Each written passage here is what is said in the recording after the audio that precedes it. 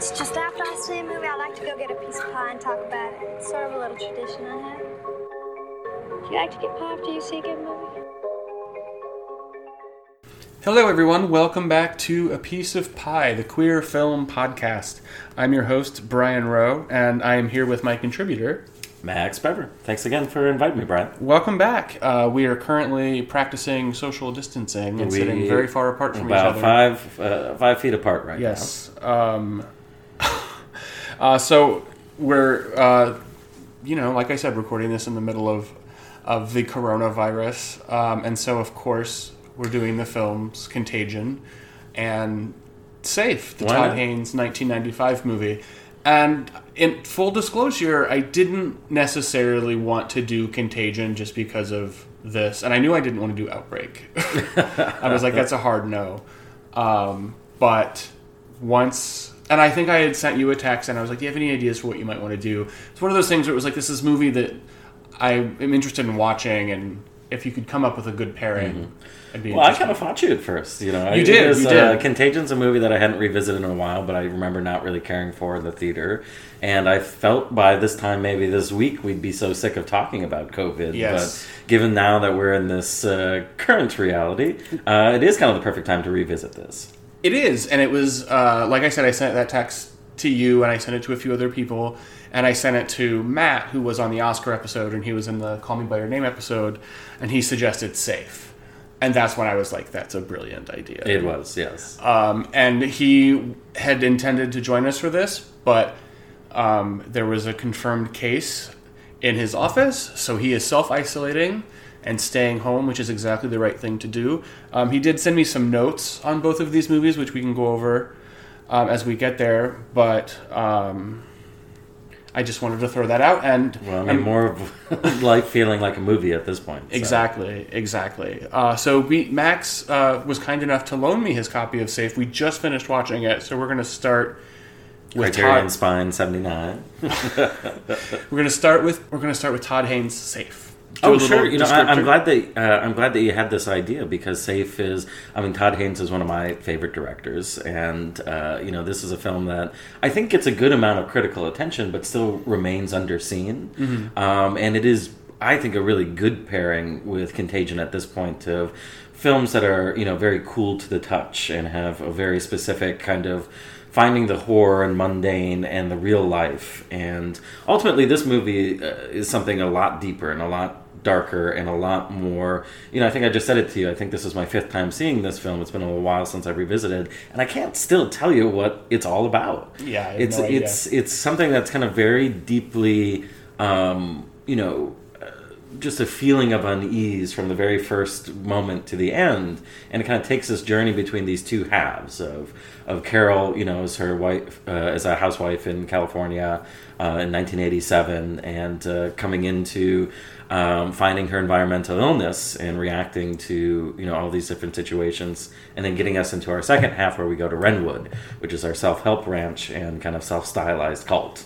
Yeah, like I said, it was Matt's idea, and once he named it, I had never seen the movie. I was aware of what it was, and I was aware of it as a Todd Haynes film, who I am a big fan of as well.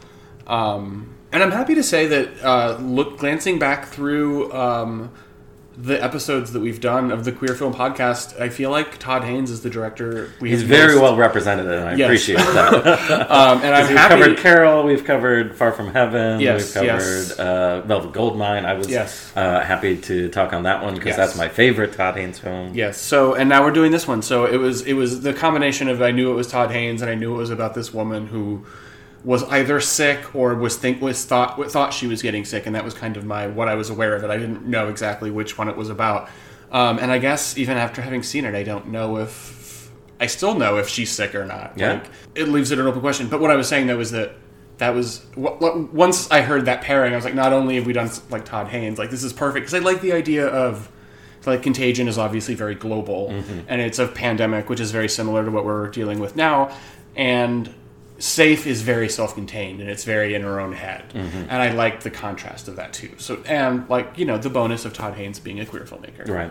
Well, and I think kind of its own rip from the headlines type of approach though too is a movie where a lot of people tell her that she's fine or that things are in her head when there's, kind of actually still the invisible menace that's out to get her. We just ended it, and by the end, the movie kind of pushes you towards being, that, okay, well, she's a very unhappy person, and there's a lot of reasons for her reactions to the life that she had and a lot of other type of things, but it's completely up in the air. Yeah. And that the cure, so to speak, especially, the facility in Redwood, is like, is this more helpful? Is this even a better environment? Is this creepier, in its type of way? Well, I mean, the cult leader, I think, played by... I was actually watching this with you. There were so many great character actors that popped out every now and then that I completely forgotten about. Yeah, you got Beth Grant, as a lecturer there, but you've got Frank from Succession on HBO as our self-styled cult leader, and...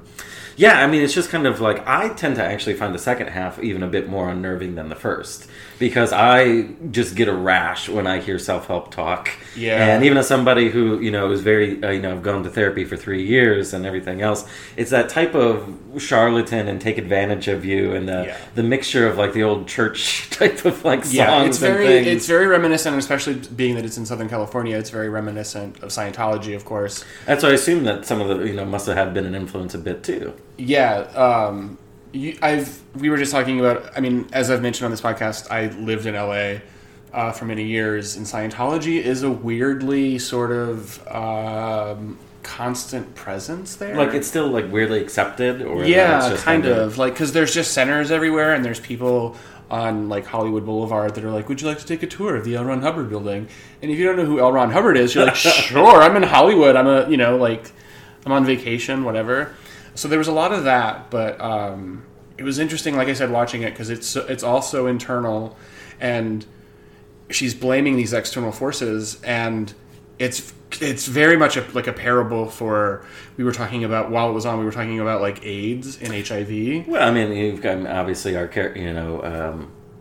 I'm blanking on his name, but Frank from Succession, kind of melding together, he was diagnosed with AIDS, and this movie is obviously about a lot, that is put into. I mean, because she's just very much this well-off white woman, and you can watch the movie and be like, what have you got to be stressed about? Right. Your life is perfect. It's kind of a dark joke in the beginning, when some of the other housewives around town are just like, mommy's really busy, and she's just standing around, the kitchen, or handing things off to the maid. Throughout the movie, it remains a joke to everybody but her. I think even her, and the last scene where you see them, her husband and son are still very much like, this is fucking stupid. Yeah. I don't think they ever get to a point of acceptance with it.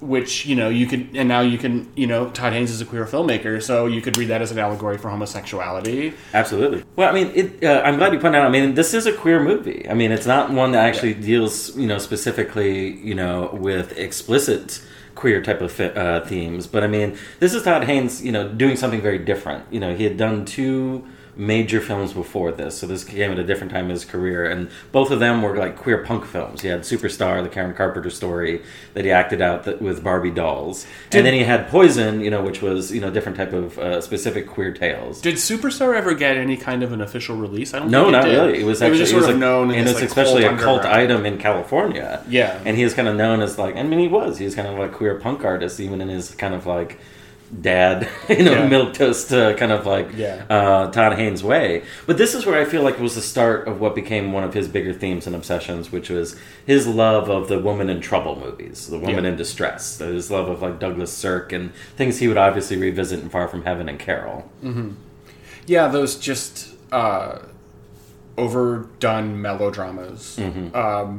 This is much more like Ingmar Bergman than Douglas Sirk, though. Yeah, I think we were trying to play a little bit of spot the influence, and I felt, like he was watching Twin Peaks and some David Lynch, and like I feel like this is where he was influenced by a lot of styles while still creating the quote unquote Todd Haynes style. So this one's it's a little bit more kind of like a grab bag than I originally remembered. Yeah, that's what I was saying. I had said this during the viewing.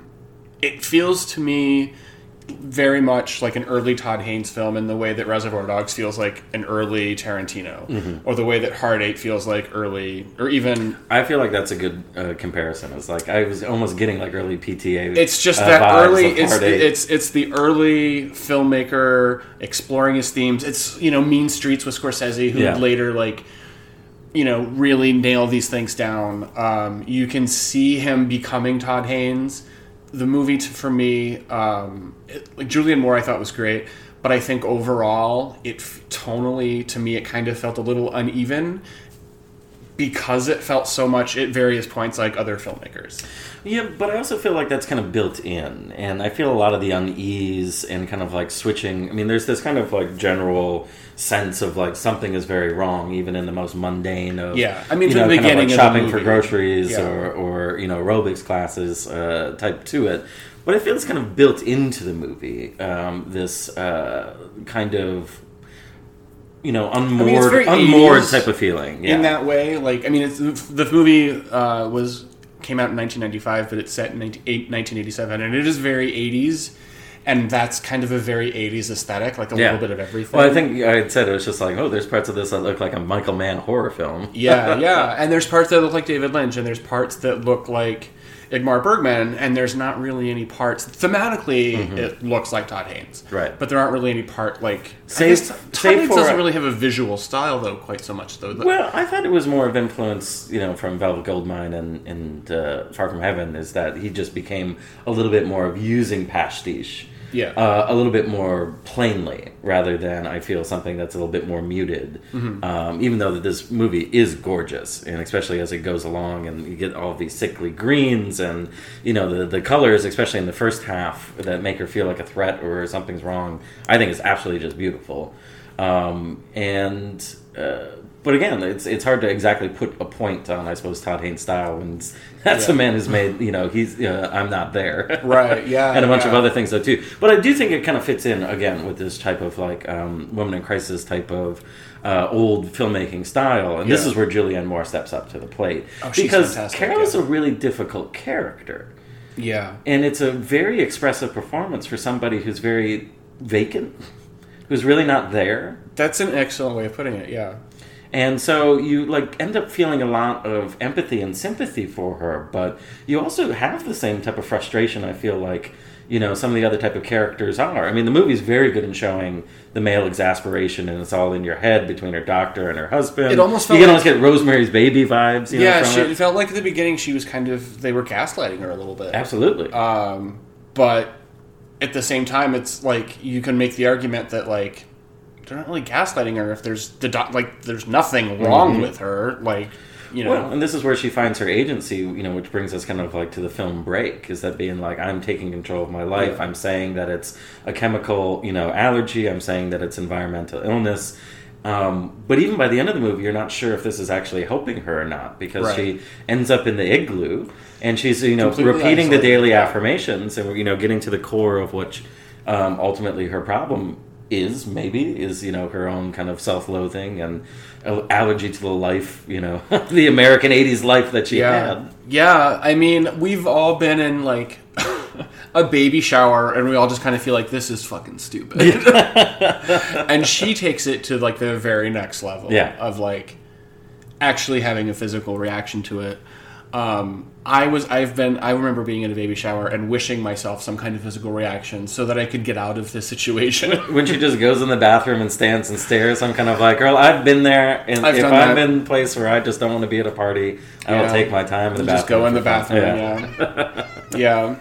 bathroom, Phoebe has just joined us. We've got our third contributor for the evening. Yes. Well, actually, speaking of gaslighting, so Matt, like I said, is self-isolating because he found out someone in his building was exposed.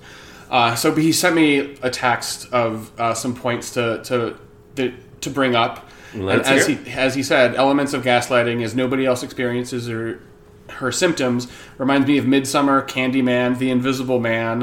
It's a very common trope in horror. Nobody believes the protagonist until it's too late. Yep. Which is very much a horror trope. And I think a little bit of science fiction, though, too. There's a little bit of kind of that I mean, the Nightmare at 20,000 feet or whatever it is. Absolutely, or Body Snatchers. Or there's that type of feeling of kind of like, something's wrong, but nobody will believe you, even if they are trying to be sympathetic. And, I think that, and this performance from Julianne is kind of in that great hall of, women in peril. Oh, she's great.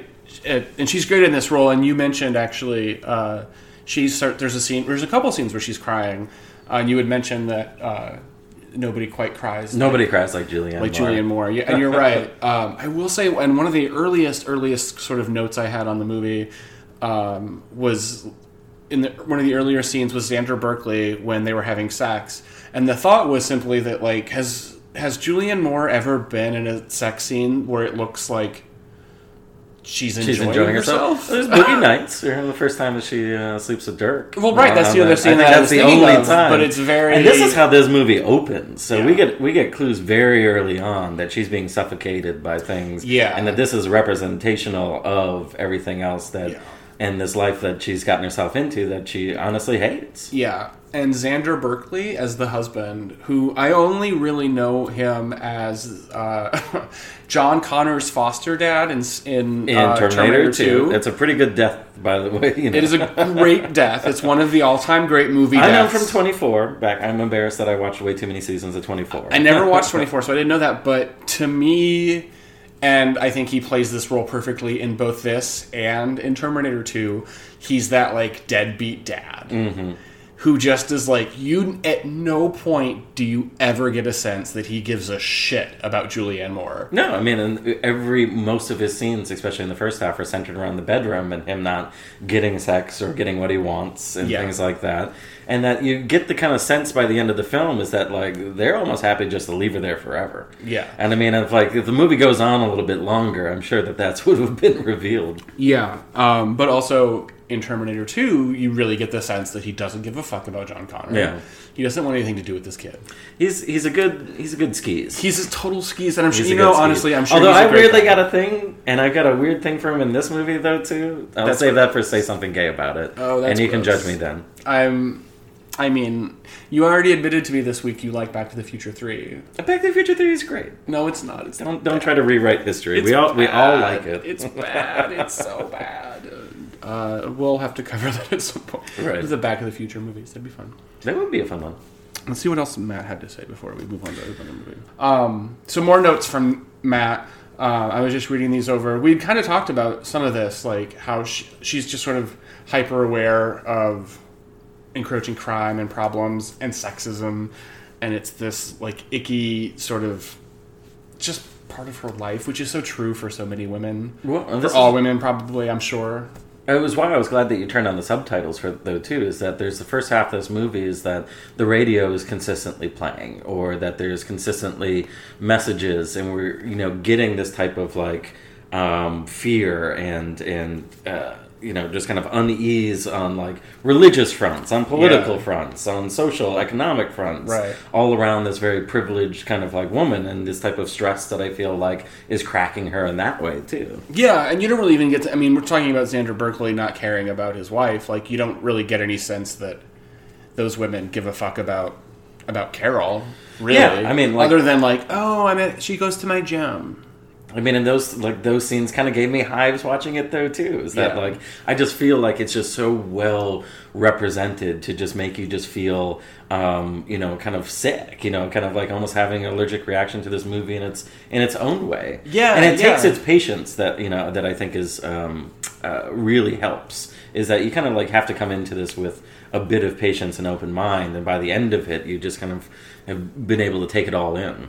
Yeah, I'm glad that you had suggested loading it so we could watch it together, because it is one of those movies, and I don't say this negatively, but it is one of those movies that is very slow and it's not one that you're going to put on in the background while you're vacuuming. Exactly. So to have you here, to force me to watch it, put my phone down, was very helpful. I think a little bit of trivia on this one that we were just looking up though too is that it was very cheap to make. It certainly looks more than $1 million. You know, he was a very independent filmmaker beforehand. Julianne Moore had been in a lot of, you know, smaller parts. And like been TV in Altman and and TV, you know, and Shortcuts at this point, but it never had a lead role. Yeah. So it was kind of a gamble on a lot of their parts. And some other things. Well, that was the interview that there's an interview that we were watching on YouTube where she's basically, the beginning of her career coincided with the beginning of independent film. Yeah. Which is why she became the independent queen. Exactly. And she talks about it, and she's like, I got very lucky that I was able to do like one for them, one for me. Mm-hmm. And that's the career that I've just made for myself. And I was very lucky because she's like, I think a lot of people now are jealous of that because you can't really do that. Well, you can't play around in a lot of films anymore. I mean, or they didn't get this wide of release. Right. I mean, this is where, like, this movie was kind of an art house hit. Yeah. You know, and made a good amount of money back, got a lot of critical attention. You know, I think the Village Voice picked it as the best film of the 1990s. Oh, wow. So, you know, it's got a very strong critical reputation that, you know, sometimes when you see it the first time, though, too, because it kind of moves at its own pace and it's a bit slower. Mm-hmm. But I've always found it was one that stuck with me. And there's just, like, ones that is very vivid and memorable, maybe because of all those kind of elements put together on it. But, you know, it was, I think it was an experiment that paid off for them. Yeah, and it's so complex that it rewards multiple viewings because there are different interpretations to different scenes. And so it rewards watching and revisiting it. Like mm-hmm. if it takes up that space in your head and you want to watch it again, there's more to discover. And that's the sign of obviously a great filmmaker. Yeah. Well, you know, I think that it's one that kind of fits our national mood a little bit, so to speak, though, too. I have a feeling a lot of us might be wanting to move into Porcelain Igloo. Yeah, I definitely would right now. Yeah. Maybe not that particular one. Right. Like, if I'm going to concoct a scenario, I'm not going to... Well, you know, I'm glad that you picked this one. It's a queer film without being explicitly queer, and especially a transitional part in Todd Haynes' career when he started to tell much more kind of queer stories. Yeah. But ultimately, you know, I do think that, you know, Carol is kind of a queer character in the way that, you know, Carol and from the other Carol. Right. Ultimately, I think that she's a good stand-in for a queer character, and all of these experiences of being kind of ignored, and having to find community and family, even if it doesn't fit exactly right or in a weird way, and a lot of people who ultimately were traumatized at the end, kind of coming together, focusing on, you know, how they can better heal themselves. Well, great pick, and I think it goes pretty smoothly into our second film of the evening. Yeah, Contagion, the 2011. I think, yeah, and you're always happy to talk about a Steven Soderbergh film, of course. Soderbergh is one of my favorite filmmakers. So this is very much like his Traffic, in the sense that it's sort of this interconnected worldwide story. But whereas Traffic, it's like drug dealers and crack, this is a pandemic. Mm-hmm. So you have it shows you characters who get the pandemic and don't make it. And it shows you doctors working on it, from doctors working on it like on the ground, but then you have people like Lawrence Fishburne who are at the CDC, and it shows a bunch of different aspects. And then there's even this doctor that gets kidnapped, and there's a reporter that's reporting on it, who's one of my favorite actors in the movie, but is my least favorite character in this movie, is the Jude Law like reporter character. So it's very interconnected, and it takes place, as I'm sure we all know, because it is doing very well on iTunes right now. Yeah. People are visiting this one an outbreak. Yeah. Well, I had already completely overruled Outbreak. It's a pretty damn goofy movie. Yeah. Although it does have one of the cast members of Friends. It does, yeah. Well, and Monkey Trouble. Yeah. So anyway, that's Contagion. Obviously, like I said, I picked it because of everything that's going on right now.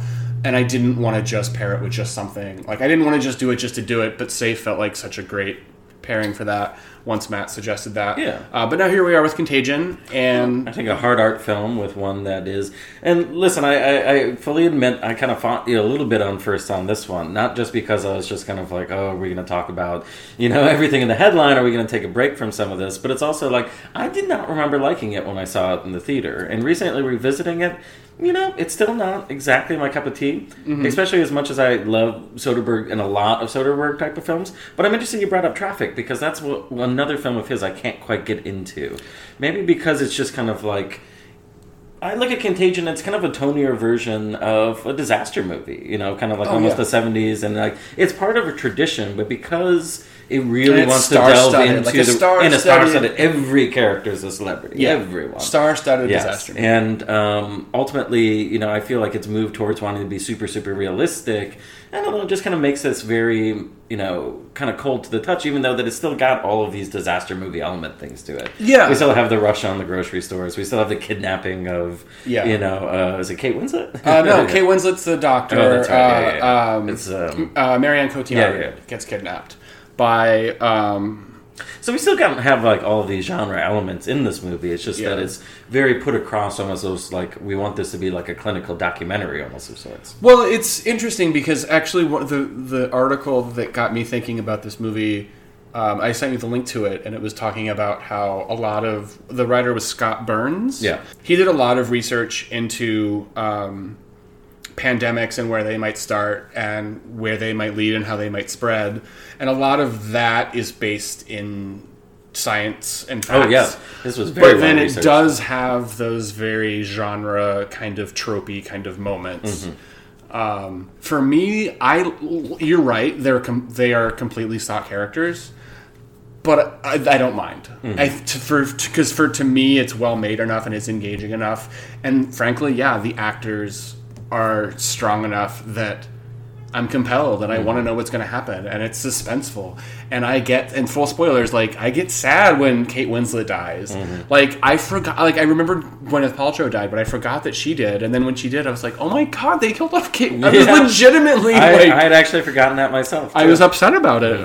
Poor Kate Winslet. Well, obviously the movie is entirely prescient. I mean, this is where that research, unfortunately, is like proving itself to be true.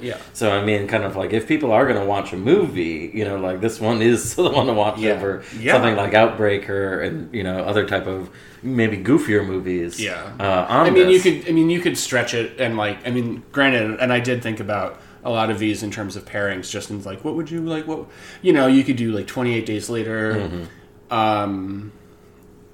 The Stand, which isn't, I guess, a theatrical release. I kind of like got almost feelings of World War Z and World like War some of Z the other would be type of ones another that one, were like or any Contagion's path after that. The Crazies would be another good one. So there is no shortage of, like, you're right. I think like disaster movie, I think sums it up perfectly. Yeah, I guess I got that like 70s kind of like feeling to it, where it's just kind of like, all right, now where's Charles Nelson Riley? You know, this is going to pop up. But, you know, it was John Hawkes in this one. As a snapshot of its time, I mean, like, those were like some of the biggest stars. Yeah. And, you know, like, Soderbergh's always got, you know, a good eye for actors.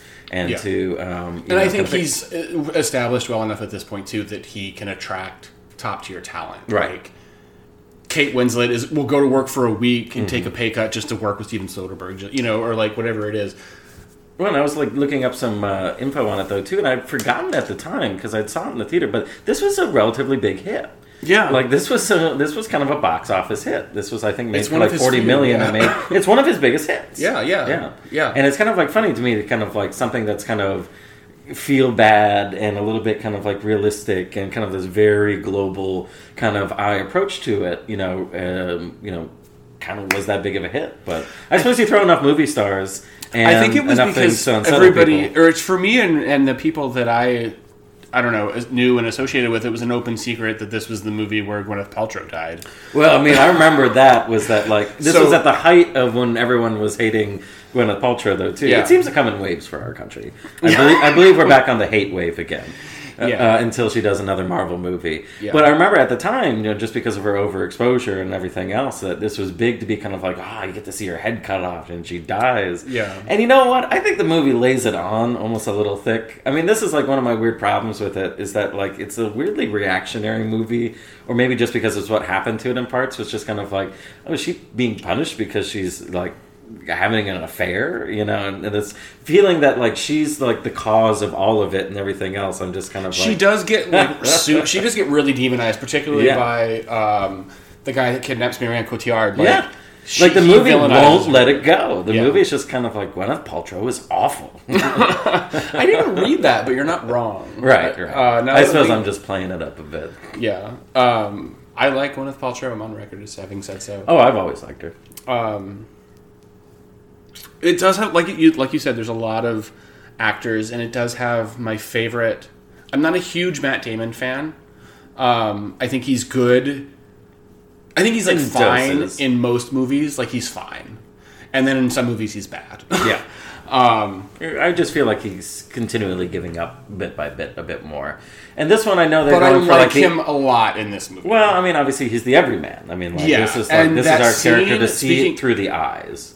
The scene when, speaking of Gwyneth Paltrow dying, the scene where the doctor tells him that his wife has passed away, he plays it so, like, I don't know. It's if I was doing like my favorite scene in an actor's career, this would be my favorite scene in like Matt Damon's career, because I like the way, like, you're with him, and he is very much the everyman, and you're like, because he's baffled, and he's like, what happened to her? What happened to her? I was just talking to her. Like, because it's so sudden and out of the blue, and it's so, and she's the first case, she's patient zero, so he's not prepared, and that scene is so hard to watch, and I just love the way he plays it. I think he plays it really well. Mm-hmm. Yeah, I mean, I think movies like this obviously need the character to see, like, the bigger picture through their eyes, and especially as the society starts to break down closer towards the end, and probably the scenes that hit us a little bit more closer, and some of the panic that you feel like when you go into the grocery store and there's nothing, there's whole aisles wiped out. And I'll tell you, that happened this week, after, I think kind of like I've been home from work since last Thursday, and my local grocery store Harvest Time, was kind of like fine. But like a couple days ago going in and kind of like got that like, oh, this is what the movie kind of feels like. This is that part of the movie. And this is where like sometimes some of the viral outbreak movies or other things I tend to, well, now that we're living through it, have dismissed in the past, because I'm just kind of like, oh, like life's not so much of a movie, or like these things kind of get you scared in that type of way. So Contagion is one of those movies where I'm just kind of like, oh, it's very helpful and it's very real, but it's also just kind of like, like that's also scary in its own way. That it's so realistic that you can see that happening very quickly, very easily. Mm-hmm. The violence that is resorted to, and the rioting and things like that, which thankfully, as of this recording, has largely been avoided. Well, I was rewatching it. There's you talk about the Jude Law character, and he is just the worst in this, and it's obviously kind of a pile on, and seems you to can be tell by kind the of tooth, like that crooked tooth, right? Like, or he's kind of playing this Alex Jones in this type of like amalgam of InfoWars or other type of like bullshit Breitbart, things. And I remember seeing it the first time when I wasn't like his subplot. I'm just like, this is just a waste, or like for that. But I mean, some of this is prescient though too, of like all the people trying to sell fucking COVID, cures and misinformation that's put out, and conspiracy theories about China and everything else. And I'm just kind of like, all right, movie, like you really saw a lot of things coming. Yeah. And as much as I didn't see that coming and would like to have not seen that, but he's, like I said, he's my favorite actor in the movie. Like, looking at the cast, he's probably like... Oh, I love when Jude Law plays bad. I know. But I just hated him. And I hated him in part... It started with that tooth, and it just... Every word out of his mouth, I'm like, you're a fucking slimeball? Yeah. And I don't fucking like you. But I also think that's a tribute to Jude Law, because I like him as an actor, but I never felt like... It felt like it was him. It never felt like he was putting on. Like, I'm very much on the record that Jude Law is just one of those very beautiful people who should have been a character actor. Yeah, and he was always better when he was a character actor, and he's always been better when he's being played when he's playing bad. Yeah, like I always love him in like Road Perdition, and my favorite anything Jude else Law, where he's the biggest skis ball. My favorite Jude Law's performance is in a movie that I don't love, but it's my favorite performance of his, and it's AI. I think you and I have talked about this. AI is one of my very favorites. And that's his best performance, in my opinion. Yeah, it's his best performance, but it's not one of my favorite movies. Well, we'll get around to it for the podcast one day. Someday. Next time, we'll pair it with West Side Story. I'd do it. I'm going to see every Spielberg film. I know. Well, I'll see West Side Story. I went on the podcast defending Ready Player One, so... I know. It's okay. That's why you were there. Yeah. We were like, we need someone to support it. Yeah. But anyway, I mean, this film, came out in 2011. Mm-hmm. Soderbergh was on a pretty... he was cranking out 2 movies a year. Yeah, it was right after The Informant, which was also written which is one of my favorites. Yeah. And Actually, that would probably be that's a really solid Matt Damon performance. Yeah, I think that's his. Well, I mean, we're going to talk about Talented Mr. Ripley and okay, so there are some Matt Damon ones that we do like. He's good when he focuses. Yeah, he's a good actor. But yeah, I did not like him in Ford versus Ferrari because I felt like he shouldn't be doing that accent. No boy. I know, but anyway, But anyway, yeah. See, he impressed me more the second time around. Like I said to you, I complain about the stock character approch, but what else are you going to do when you're telling a story this big? And you're telling that many stories. Right, and then you've got Kate Winslet, you've got Marie Cotillard, you've got, familiar faces. Yeah. Other ones, you get off a little bit less lucky. Lawrence Fishburne is just kind of Lawrence Fishburne. Yeah, it's very... and how much stuff you get to do. It's almost like a Love Actually, where it's it's just so... There are so many characters that they can't all get satisfying stories. Right. It is. It's kind of like an anthology movie all about the same thing in its own type of way. Traffic was in a lot of ways, too, I think. Right. And so, this makes a lot of sense. This is very much in, the Soderbergh's wheelhouse. Yeah, and I might be, kind of ragging on some other type of things, but I do, and especially the second time around, think that it's a very sickly, beautiful movie. It is shot in kind of antiseptic and kind of hospitals and almost a zombie type of flair to a lot of the scenes. Yeah, I thought a lot about that when I was watching. That was more effective for me the second time around. Yeah. Do you think that any of that had anything to do with watching it in the environment that you were watching it? Well, I knew that was also probably I just didn't necessarily want to revisit it. Well, right. And that's very fair at this point. But when I was rereading back up a bit and being kind of oh, this was extraordinarily well researched, and this is kind of almost I don't know. This is kind of like watching an exercise. Yeah. Almost its own kind of way. Yeah. Which is what I suppose makes it more frightening now. Right, and it was reassuring when you had Obama in office, because you were but we've got these people that they're really going to be able to take care of this, because he's a smart man.